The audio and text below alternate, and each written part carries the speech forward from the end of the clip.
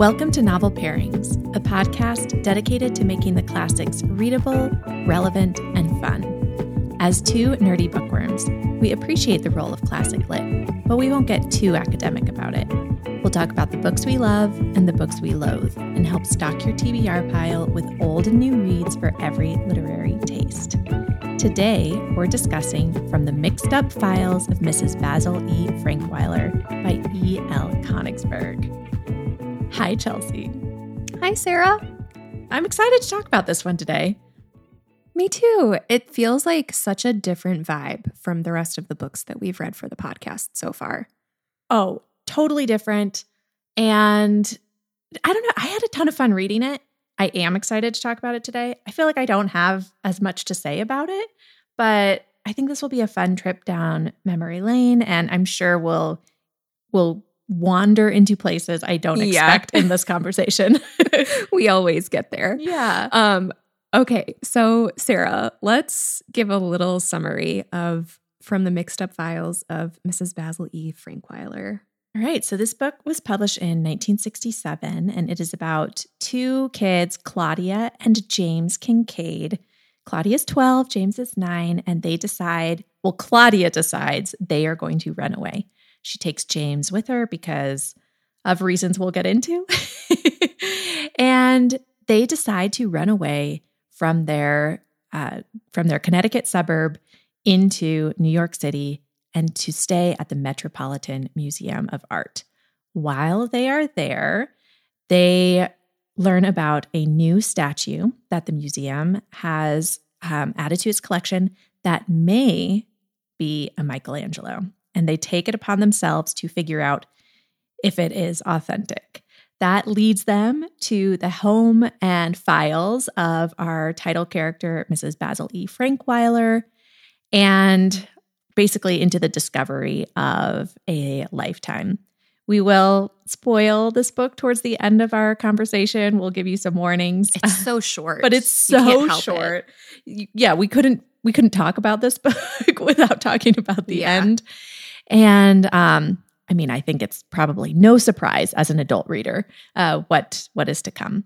But yeah, Chelsea, what was your past experience with this book, and what'd you think of it this time around? I know that I read this as a kid. I don't remember if I read it just for me, for fun, or if I read it as part of like a group class thing, like whether it was for reading circles or like a full class read. I don't recall. But going into it, I remembered that the kids ran away from home and that they stayed in the museum, and that I thought that was super cool and desperately wanted to do that myself because I loved museums even when I was a kid. I remember them swimming in the fountain for money, but there was a lot that I didn't remember. I did not remember that Mrs. Basil E. Frankweiler was the narrator. Yep. Didn't remember that at all. I didn't remember that they end up bopping around to different places around New York. Like they're not in the museum the entire time. Mm-hmm. Lots of laundromat scenes. Yeah. And the automat for lunch, which is very dated and fun. And then I didn't remember a whole lot about the end either. So yeah, I think it's funny what sticks in your mind, because when you're reading this as a kid, I think it is just like they're in the museum together. Yeah, you encapsulated my experience very well. I remember this being a favorite. I remember the cover with the kids and their instrument cases, how they filled their instrument cases with their extra clothes when they ran away to the museum. Very vivid memories of the fountain. And I think about that every time I see a fountain with coins in it. I remember them hiding in the bathroom, pulling their feet up on the toilet so that the guards wouldn't see them. Yeah, all of that. And then I did remember that there was the mystery with the statue, and that they got to the bottom of the mystery by visiting these very mixed up files. I did not remember that final light bulb clue, the baloney thing, until I started reading and Jamie said baloney for the first time. And then that really leapt out at me. And that happened quite a bit. There were lots of little things, little images that once I read them again, I felt so much nostalgia and fondness for them. Like them eating cheese sandwiches and drinking coffee for some reason. That really stood out to me. Or Claudia talking about taking tests and being able to see the answer in the text, exactly where the answer was in the textbook, but not remembering it. I very vividly remember reading that and feeling such a connection. All of those little things just really, it created so much nostalgia for me, but it was the images and those kind of visceral experiences that brought me back to reading it for the first time. Like you, I did not remember that Mrs. Basil Frankweiler, we're going to have to come up with a nickname for her, was the narrator. I did not remember the twist at the end at all. Yeah. So it was really a delightful mix of surprises and feeling very much like a comfort read. Yeah, I agree. And I have to say, a lot of the other books that we've read, reading them as an adult now, they felt even more emotionally resonant for me. This one didn't, and that's not a bad thing.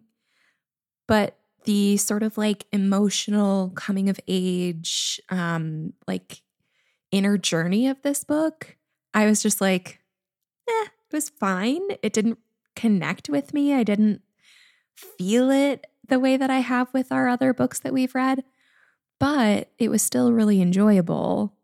And I think something that makes all of these sort of images so visceral, it's very solid, simple, straightforward writing. But E.L. Konigsburg really does pick out like the simplest, most vivid things to write about that you very much would encounter in a museum or at school or like on the sidewalk. Like there are a lot of little moments that make you go, oh yeah, that really describes life super well. Yeah, she's a great noticer, and that really works in her writing. I feel the same way about the emotional connection, although I think I very much feel like a Claudia. Like those opening paragraphs where she wants to run away, but she does not like to be uncomfortable. Like this really resonates with me. I am somebody who loves the idea of picnics, and then I go and I'm like, there's not a bathroom close by. It's either too hot or too cold. Like I really was like, I think I am a Claudia. I thought it was hilarious. And I do not think I picked up on this stuff as a kid about, I think I really felt her sense of injustice, even though I was an only child, not an oldest daughter. But then you read it and you read as an adult that her like sense of injustice is like, we didn't have a live-in housekeeper. Our cleaning lady only came twice a week. I know these things. And you're like, man, I want a cleaning lady twice a week. So I think that's really fun and funny as an adult reader. And I wonder, because I can't remember either if I read this book like with my mom or a teacher or just read it by myself. But I think so much goes over the head of kids. But this is one of those books that I feel like the author is like planting different layers and levels for if you're reading it aloud as an adult to your child, or just the kid can just enjoy it as well. Yeah. I remember part of why I liked this book is I am an oldest daughter. And so a lot of that stuff I was like, yes, the oldest daughters do bear the burden of the family, Claudia. I get it. But also I have a younger brother. It's just the two of us. And when we were kids, we spent a lot of time together and like we were buddies and played together. And so her running away with her brother was very like, well, if I was going to run away with someone, like I would bring my brother with me. And just kind of reading their dynamic, I think, as a kid and then, reading it now felt very true to my experience. Even though she does have a few other younger brothers, she just doesn't pick them. She picks Jamie because he's really good with money, which I thought was hilarious. The way that he like stops her. He's like, no, we cannot eat that for dinner, Claudia. We need to save some money. And she desperately wants to take a taxi everywhere they go. I know. And he doesn't let her. And then you're also like, your little young legs can make it. You don't need the taxi. I love it. And I love that Jamie likes a little sense of discomfort and Claudia is the opposite. Like those little details are just really bring these characters to life in such a short amount of time. And I really loved the moment where, because as we mentioned, Mrs. Frankweiler is the narrator. And so you get some of these little asides on her part. And there's one really nice one where like Claudia and Jamie just kind of bond for the first time, and Mrs. Frankweiler reflects on it and says, like, they don't know it, but really what happened is in this moment, they became a team. And it's just such a nice moment. And I liked the addition of that narration because it really highlights some of those special moments, even though, again, they weren't like super emotionally resonant for me either, but the writing was nice and I liked that added element. Yeah, and there wasn't as much happening as I remember when I was reading it as a kid. Yeah. Like I remember this being a really exciting book that I couldn't wait to finish. But then when I was reading it as an adult, like granted, it didn't take me very long to finish. It's very short. Such a page turner. It's just like a very friendly, warm book to read in an afternoon. But I was like, oh, not a lot happens. But not a lot does have to happen when you're a kid for something to be exciting. Mm-hmm. Yeah. And again, the images, the details are so resonant that is like part of, I think, what keeps you reading. And I, as an adult reader, appreciate that this mystery is compact. Like it is a mystery, but there's not a ton of red herrings. There's not all of these like extra puzzles or excursions. There's like the one mystery. They go about solving it in a variety of ways until they get to the source. But I appreciated that. I didn't necessarily want it to be more episodic or have the overall question drawn out much more. Yeah. Did you have the extra afterword from the author in your audiobook? No. Okay. It's super fun.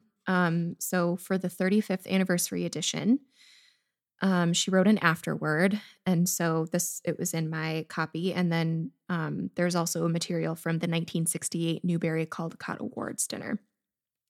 And it's just fun to read how she talks about this because this is one of those books that the author wrote it, and then for years and years and years of her life, people talked to her about it and appreciated it and remembered reading it as kids. And so it really stuck with her as well. So in 1995, so this would have been, almost 30 years after the book came out, a teacher at NYU and an authority on 16th century Italian sculpture, there was a party going on, and in the lobby across the street from the Met, there was a statue of a Cupid, and she announced to the world, I think this is a Michelangelo. And so everybody, there was a front page story in the New York Times, and everybody sent Yale Konigsburg letters to say, like, did you know about this statue when you wrote the book? And she said, no, I made up the story based on a different statue that appeared in the New York Times in 1965. And that talked about a plaster and stucco statue that she turned into Angel. So I don't know. I think it's really interesting that this book is like sandwiched between these two real life instances of these statues that people were guessing about. And she just goes on to talk about how like this is a fun discovery for readers, and that she changed just like the book changed. It's really lovely, but I like that the mystery is kind of inspired by something she read in the newspaper. Feels very New York. And I love that it came up years later and people were like, hey, did you know about this? It feels like everything about this book, aside from like, oh my gosh, I don't want my kids to like stay in the Met, right, by themselves. But everything feels, aside from that, like, oh, it could happen. Yeah, totally. And I think there's so much in this book that, you know, I personally rereading it realized that like going through my life, I've like noticed various things because of this book. And the art and like thinking about those kinds of forgery stories or is one of them. And I just really, I mean, one of my questions while reading it was, why is this book so appealing to kids? Because like you're saying, like she's been flooded with letters. It stands out for many people as something they remember reading. And it's just so odd and different from the other classics we've read for the podcast and from a lot of more contemporary middle grade I've read. I was thinking this would maybe be more of a culminating question, but maybe we could just move here now and then get into some more details as we want. Yeah, that sounds good. Okay, so the reason I think this came up to me is there are some obvious things that are appealing to me. Like the idea of running away, I think is like a fantasy and scheme. And it's like some of the other books like Boxcar Children and just kind the of playing it feels house like a trope sort of thing where you're a kid, but you're put in this like adult, you get to plan your time and the details of that I think are really appealing to a certain type of kid. Like I want to know the specifics of how they're planning this, of what they eat every day, etc. But there are so many details. Like they talk about how much things cost constantly, which was hilarious to me. Obviously, like the like value of money has changed so much that as a kid, certainly I had no concept of what the like relative value of their money would be. And even though the mystery is like intriguing, the details of the art world that they have to kind of explore don't seem obviously interesting to kids. So yeah, I don't know. What do you think? I was just thinking, I think they start with like $24 or something like that. Yeah. And Claudia's like, yeah, we can make this last a while. I'm like, oh my gosh, that would last like 3 hours. Also, I don't think the Met is free anymore even. I think it isn't. It is like $20. So yeah. The money thing I think was really interesting. Let's talk a little bit about that first. I think like the money and Claudia having them stick to a routine and like stay washed up and all of that speaks to something either about being a certain kind of kid or about that sort of playing house thing where Claudia runs away because she does want that autonomy. She wants to be her own boss. She doesn't want her parents telling her which chores she has to do. She's still doing chores, right? Like they're still doing laundry. They're still cleaning up after themselves. She's still acting like a big sister. But just because it's on her terms, she likes it. But also, I feel like it's this thing where, and you only appreciate this once you're a certain age. As a kid, you want to be a grown-up because you think grown-ups can do whatever they want. And then you become a grown-up and you're like, I wish I was a kid because I can do whatever I want. I can't do whatever I want anymore. That is so well said. And they kind of learn this lesson because the money runs out and they know at a certain point, like the end of the road is there and they can't do everything that they want to anymore. And so I think that in that way, the money stands out to me a little bit. But as far as the art, it had to be something. And of course, because they're in the museum, it's going to be art, right? It just feels like if they ran away to somewhere else, there just would have been a substitute mystery. Yeah, I think that's right. And I think Konigsburg does a good job of the way she writes about the art, where you feel like you're getting these important details, but she doesn't overwhelm you with history and background. I love that the kids think that they can pick out whether it's a forgery or not after learning like 2 details about Michelangelo. And that felt very real to me, like that they weren't, going to the library a million times. I love that they did go to the library, but they weren't going to the library over and over to like, read these tomes on like that just felt so true to life and was a great way to bring this art and this mystery in without overwhelming the reader.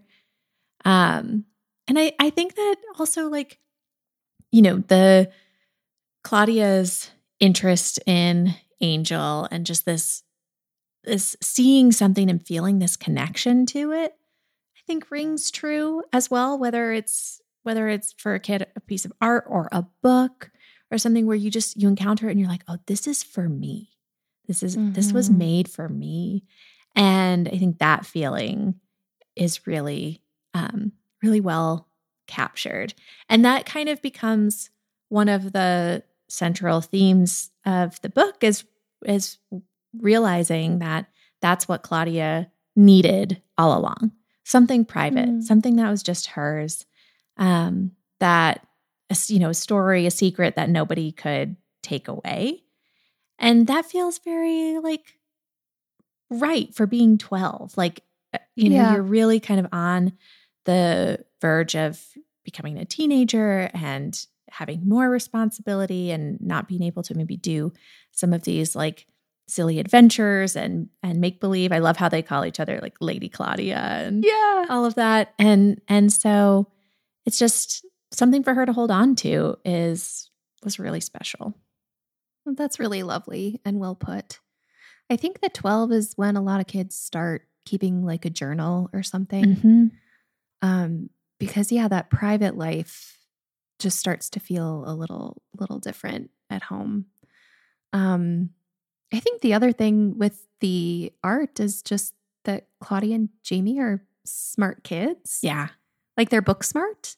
And I think that E.L. Konigsburg just kind of wanted to show like, this is a couple of kids. They want to keep learning. There's a really lovely sort of theme of art appreciation. And like, they don't have to be experts in order to appreciate Angel. They can just go pick up a Michelangelo book and learn 2 things and think they know everything about this statue. And Mrs. B, I guess we can call her, she takes them seriously. When they talk about the art and stuff, she entrusts this secret and she trusts them with Angel in a way that she could have done with a bunch of scholars. But would those scholars appreciate the statue just for what it is or only because it's maybe a Michelangelo? I think there's something to the art appreciation element here as well. Oh, I really like that. What else do we want to talk about with this book? We didn't really dig into Jamie and Claudia. We did a little bit with Claudia as characters. Did you have any feelings about Jamie? Did you enjoy him as a character? A little bit. He kind of reminded me of, we talked a little bit about A Wrinkle in Time. Charles and how Wallace. the kid, and how the kids didn't necessarily sound like kids all the time. I don't think Jamie fully fell into the Charles Wallace category, but there were a few things where I was like, whatever. It feels like a very 1960s book. So a lot of the language felt pretty dated to me.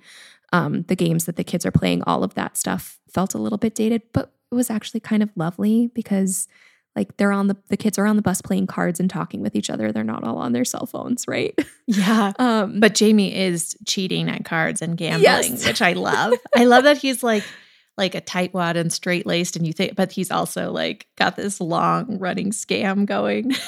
Yeah. I think he and Claudia make a nice contrast for each other. They have to be in conflict a little bit for the book to be interesting. Like I liked them. They aren't super memorable characters to me. Again, to like really go back to what we said right at the start of this episode, it's the images of this book not the specific characters. Mm-hmm. And I don't even know. I mean, the book is titled after Mrs. Basil E. Frankweiler. She's the narrator. I don't know. She's a little bit more intriguing to me as a character reading as an adult. And I'm like, I want a whole novel backstory on her. Totally. So I don't know. What else did you think about Claudia and Jamie? Yeah, I liked them. I thought that they were nicely drawn in terms of specific details that you could latch onto and remember about them that were both not superficial, but a little bit surface level, but that you could read into. Like I think that, all of the little things with Claudia about like how she hates the moment when she's getting dressed, that she's like totally naked and cold real quick, like those sorts of things, they feel more like images that stand out to me than like, oh, I really am connecting with Claudia as a character. It's hard to describe what that exact difference is, because I think as a kid, Claudia did make me feel seen in certain ways, but she's not like an Anne where I think about her as a fully formed person either. But I actually think that's like a really interesting, delicate balance to form to create this very tight little story where the characters feel very, very much alive on the page while you're reading, but it's all contained. I think that's smart. I do wonder about the choice of Mrs. B as the narrator. As an adult, I really like that. And as a kid, I don't remember it. So me neither. Yeah. It could have gone totally over my head and I never even realized it. Yeah. And not only like is she the narrator, but she's writing this letter, this account to her lawyer. And she like often makes these asides to him about like how he never goes to the museum and he only cares about his grandkids and all of this. Mm-hmm.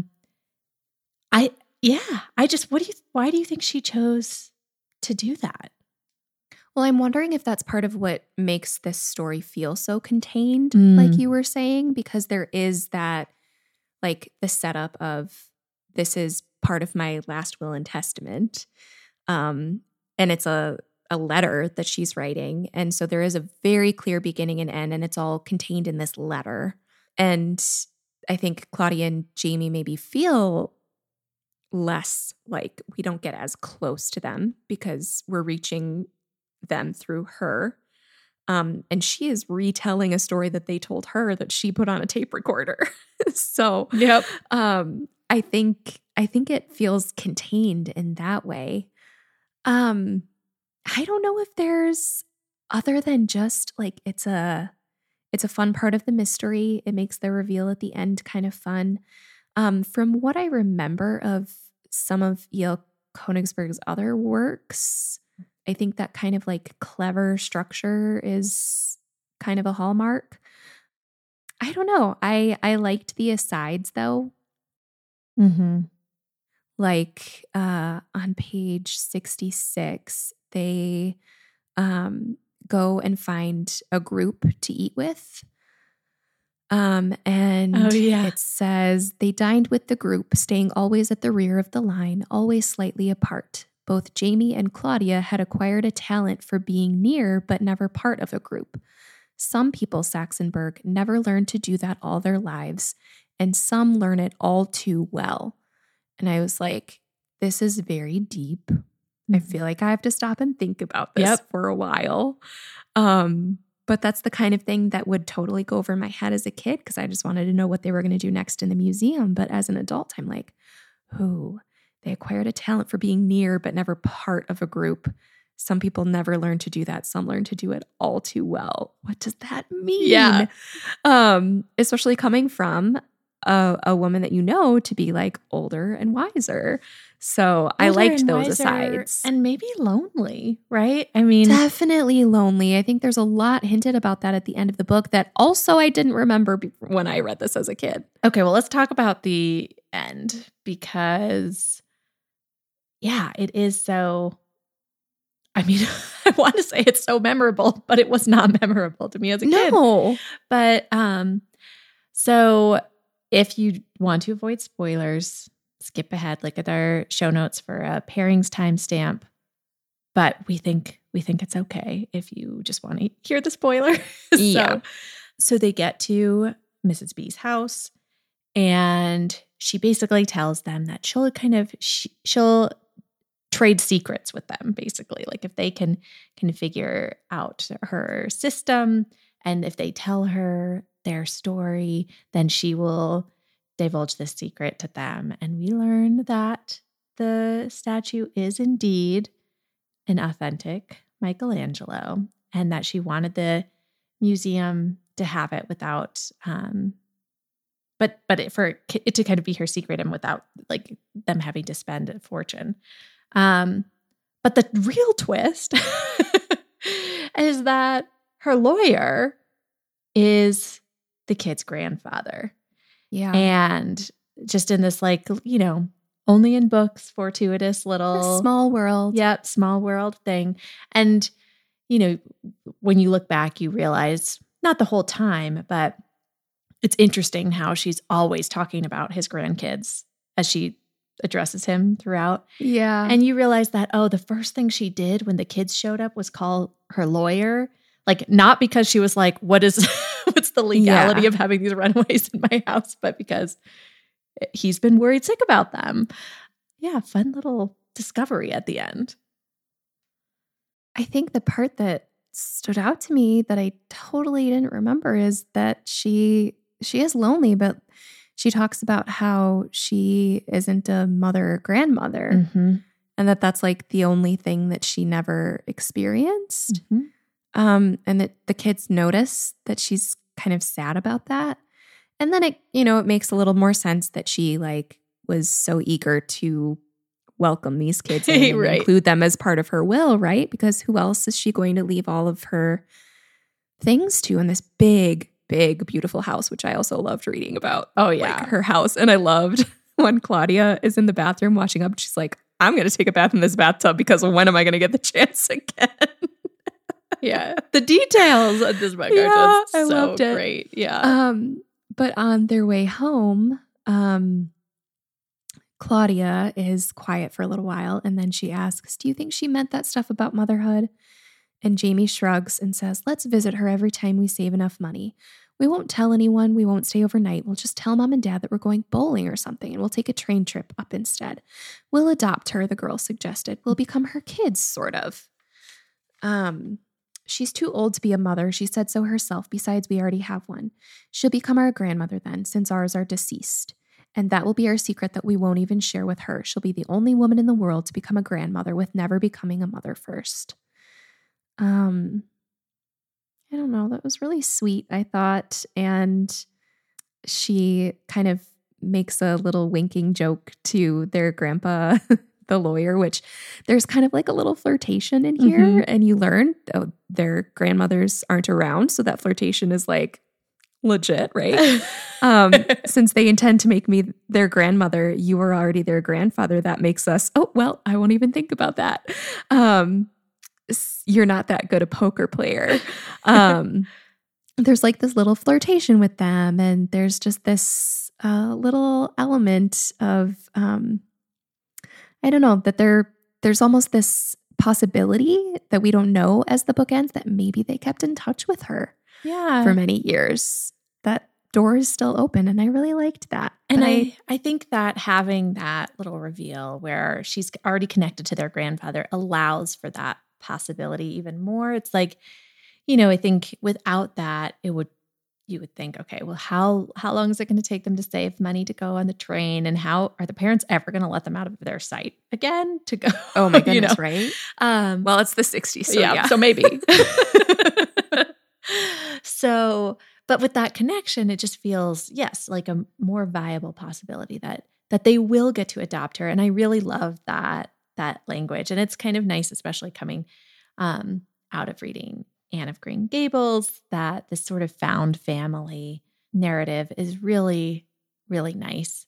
And I think that I always enjoy seeing books for kids where, and, we just see the very beginning of this in this one, but where kids have adults in their lives who aren't their parents, who are very trustworthy and very formative to their lives, because I think that's so important. So I really like that piece. I also really like that she put the account of this whole story in her will, because that then when Jamie and Claudia learn that she's deceased, they kind of get this notification. They get a letter, or they're on their way to, they go to the will reading, whatever, however it goes down, that they get this account of their adventure that they might not remember as well, because they were, 9 and 12 when they went and did this. And so it's almost like she's leaving this account. It's not really for anyone except for the kids. Because why take all of this time just for their grandfather? I don't think it's actually meant for him as much as it's her letting this story out for Jamie and Claudia to remember. Because otherwise, the details will be fuzzy to them as they get older. As running away. This book is fuzzy to us. Yeah, exactly. Yeah. And Claudia might not remember the significance of Angel if she didn't have this story. I mean, she might. It depends how much of an impact the statue really, really made on her. But maybe it would be a little fuzzy to be like, oh yeah, I remember this, but why did she give it to me again? Or like, where am I supposed to put this? Or what am I supposed to do with this? I think there's something lovely about her and like getting the whole story on paper for them. Well, I think we kind of answered this book already when we talked about what about this book might appeal to kids. But is there anything else you want to add to our standard question of what this book says about childhood? We said, Claudia learns that she has to keep a secret, or that she needs something just for herself. And that's why she really wanted to run away, not because of the injustice, but because she needed something that was just hers. We talked a little bit about like adults wanting to be, or kids wanting to be adults until you become an adult, and then you just want to be a kid again. I think that's about it for childhood. I think the other thing that I learned from reading it was just that, kids' books don't have to have like really fast-paced plots or like complex mysteries in order for them to have such a lasting impact. I really think there is just something about really good writing that makes the scenario come alive for kids. And just I don't know. I'm pondering that a little bit more.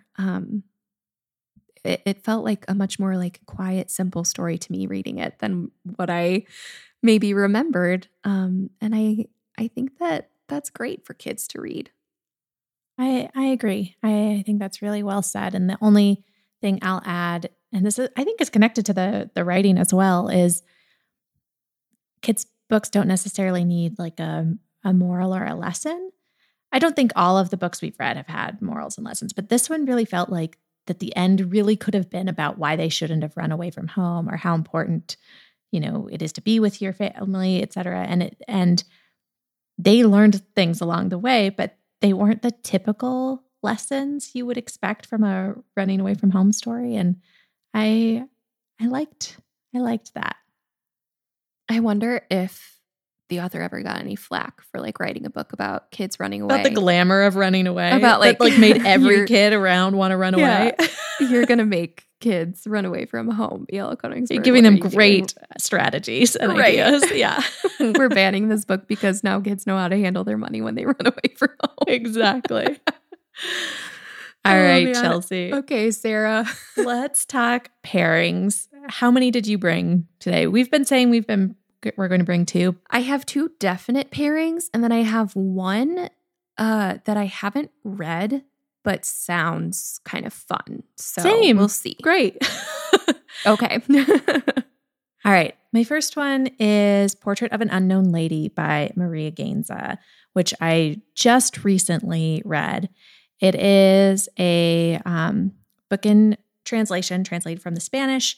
It takes place in Buenos Aires And also has kind of I think it takes place in the 80s, but there is a mystery surrounding the 1960s art world that is prominent in this story. And we have an unnamed narrator who is an art critic. And when her mentor, who was an art authenticator, passes away, she, kind of in an attempt to learn more about her mentor's life, goes down this rabbit hole of trying to figure out who this mysterious woman art forger from the 1960s might have been. And of course, there's a mystery element, but this is not a mystery.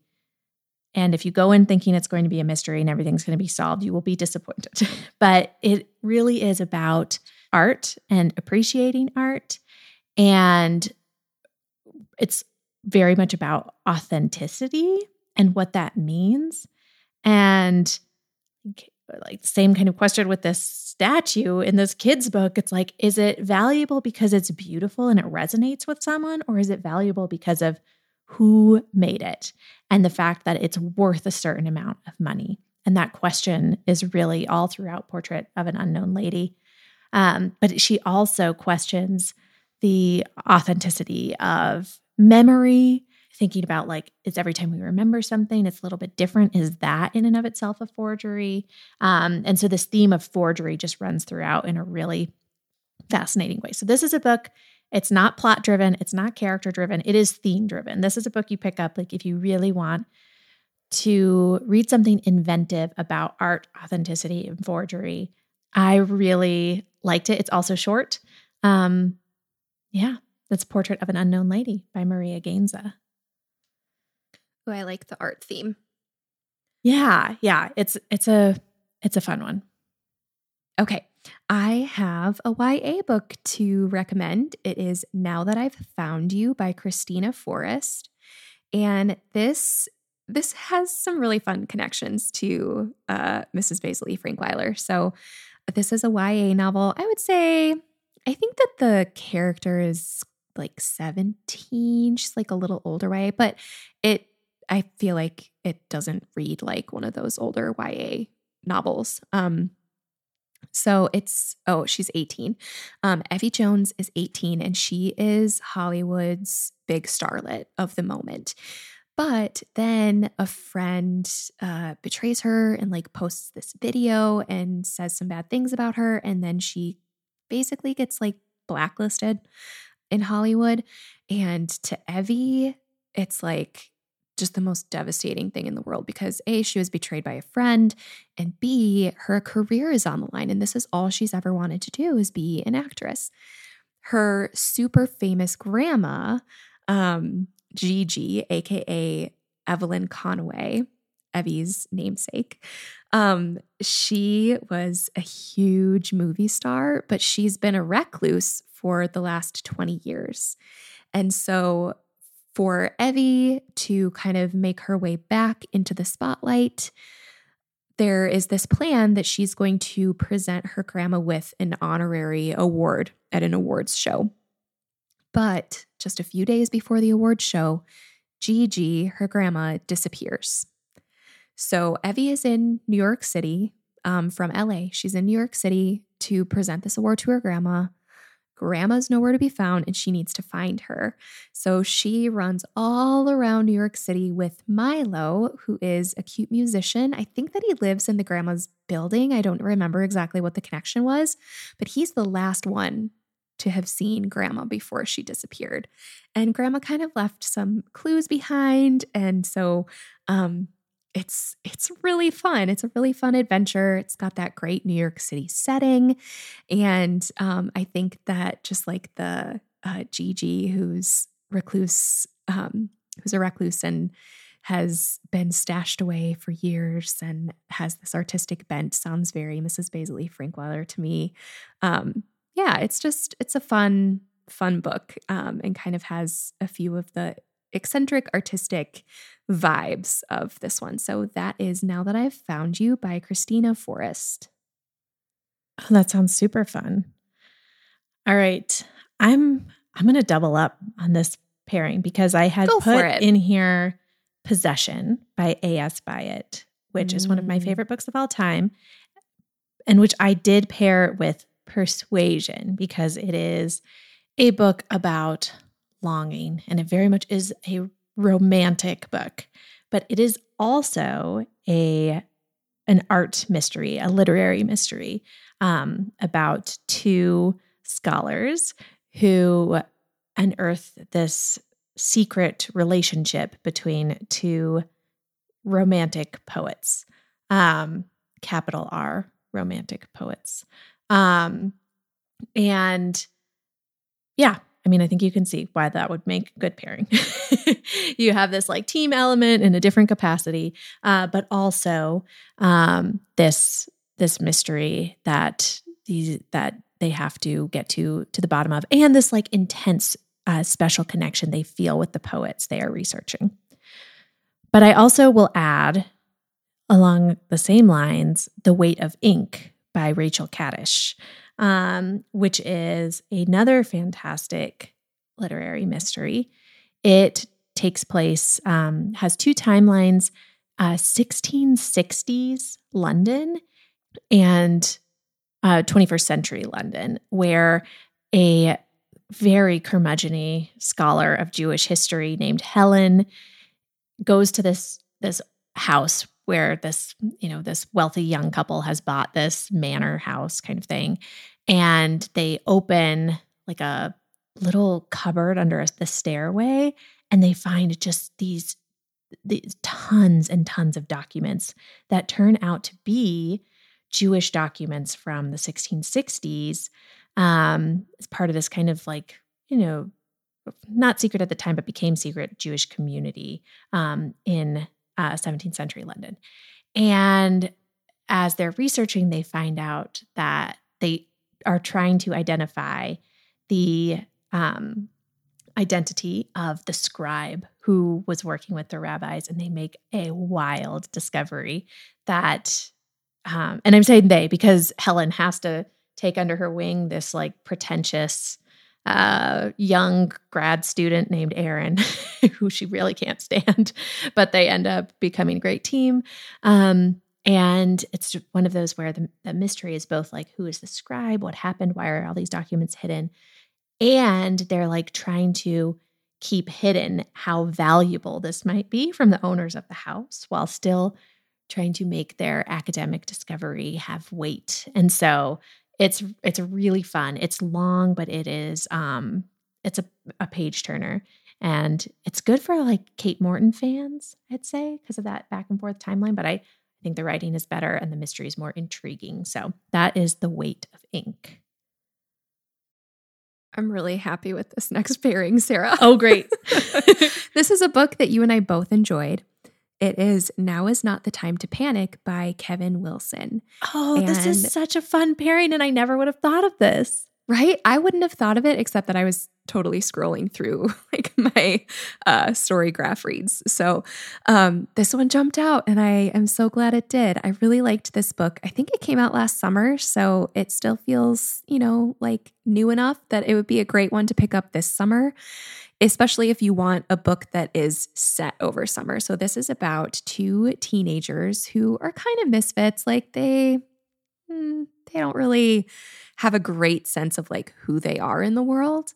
And over summer, we have 16-year-old Frankie Budge. She wants to be a writer. She's kind of a loner, and she is just trying to make it through summer in middle of nowhere, Tennessee. And then she meets Zeke, and he is really good at art. He moved into his grandmother's house, and he's lonely too. And so they get together, and there's like a little bit of teen love where they're like, maybe we should like each other. They're kind of like experimenting with those emotions. But mostly they make this creative team, and they make this poster with Zeke's art and Frankie's words. And this poster says, "The Edge is a shanty town filled with gold seekers. We are fugitives, and the law is skinny with hunger for us." And then they decide, like, it's not enough for us to have made this. we need people to see it. So they Xerox the posters and they put them up all around town. Well, rumors start about these posters. Some people are like, this is from a cult, or this is from, I don't know, someone, and things happen around town, and Frankie's like really invested in this as art. Zeke starts to pull away. And I just really think thematically, partly with the art and like the importance of art in young people's lives, but also with that search for identity and secrets, this makes such a good pairing from the Mixed Up Files of Mrs. Basil Frankweiler. So I love this. Yeah. I love this book, but I love this pairing. And then like later, it turns out that a journalist calls Francie and wants to like bring up this art again. And so it's a coming of age story, much like our book today, but it's also, I don't know, I like that there's like more of a present day connection and sort of like the secret of the art that is to be revealed. And yeah, I really liked this book. I think it's a great kind of like adult point A, point B from Mrs. B to this one. So that is Now Is Not the Time to Panic by Kevin Wilson. Perfect. All right. Well, I'll just throw out one more title. I have not read this, but I mean, I've heard about it and I could not suggest it. If you read Mrs. Basil E. Frankweiler as a kid and you're like, gosh, I wish that I could wander around the Met by myself, then you probably need to read this book called All the Beauty in the World, The Metropolitan Museum of Art and Me by Patrick Bringley. It came out in February of this year, and it is the memoir of a Met guard. And he was, doesn't this sound so good? Mm-hmm. He was a staff writer for The New Yorker. And after some sort of family tragedies and hardships, he was like, he needed a job that he didn't have to work in the same way that a New Yorker writer would have to work. He didn't have to hustle in that way. Like he wanted a job where he went, it was calm, and he left it behind. And so he was hired as a security guard at the Met, and he takes us kind of behind the scenes here. And he tells you what it is like to be alone amongst all of these treasures. This is the publisher's description. Bringley enters the museum as a ghost, silent and almost invisible, but soon finds his voice and his tribe. The artworks and their creators, and the lively subculture of museum guards, a gorgeous mosaic of artists, musicians, blue-collar stalwarts, immigrants, cut-ups, and dreamers. As his bonds with his art colleagues and the art grow, he comes to understand how fortunate he is to be walled off in this little world, and how much it resembles the best aspects of the larger world to which he gradually, gratefully returns. That's lovely. I know. It sounds fantastic. And I feel like I might pick this up on audio soon after being back with Claudia and James in the Met. It just seems like such a great pairing that I kind of want to read them in a 1-2 punch. So that's called All the Beauty in the World by Patrick Bringley. This is Metropolitan Stories by Christine Coulson. The cover is stunning. And it sounds like a really nice pairing for All the Beauty in the World. So this is a writer who worked at the Met for more than 25 years. And then this is a novel, but it's a novel told in vignettes, which that's one of my favorite structures. And so it's about these characters. It takes place in the hallways and offices and conservation studios and cafeteria, the staff, some ghosts, and yeah, it's about art and people looking at art. So this one was published in 2019, and it has some good reviews. So I think if you're in that sort of like mode of just wanting to stay in the museum, Metropolitan Stories by Christine Coulson is another good one to check out. All right, Sarah, we are going to wrap up there, but there's a lot more going on. We're not done with classic children's literature quite yet this spring. Next month, for the month of May, we're going to be talking about children's literature in translation with some really fun classics that I'm super excited to talk about. And we will have more fun content on our Patreon Classics Club bonus feed, including our plans for summer, some fun announcements. If you want to read with us and become more critical, thorough readers of both classic and contemporary literature, we would love to have you at patreon.com/novel pairings. If you just want to support the podcast because you love listening to it, we would also love to have you. It is a great way to keep this podcast running and give Sarah and me the ability to set aside time for recording the show. So patreon.com/novel pairings. We would love to have you there. We would also love to have you on our Substack list, especially when we're sending out calendars and announcements and fun links for more behind the scenes stuff with our episodes. So that is at novelpairings.substack.com. And then, of course, Instagram is a great way to get a hold of us as well. We are at Novel Pairings Pod on Instagram. Thank you so much for sharing the podcast with your fellow listeners. One of the best things that you can do to support the show for free is send our show to a friend, or if you're talking about podcasts with your friends, mention Novel Pairings, because word of mouth is still the very best way to spread the word about Novel Pairings. And yeah, we would love to reach some more listeners. So thank you so much to Miles Eichner and Mark Anderson for our theme music. And next time, we're going to be back to discuss Inkheart by Cornelia Funk, which is one of my favorite books. Until then, we declare, after all, there is no enjoyment like reading. How much sooner one tires of anything than of a book.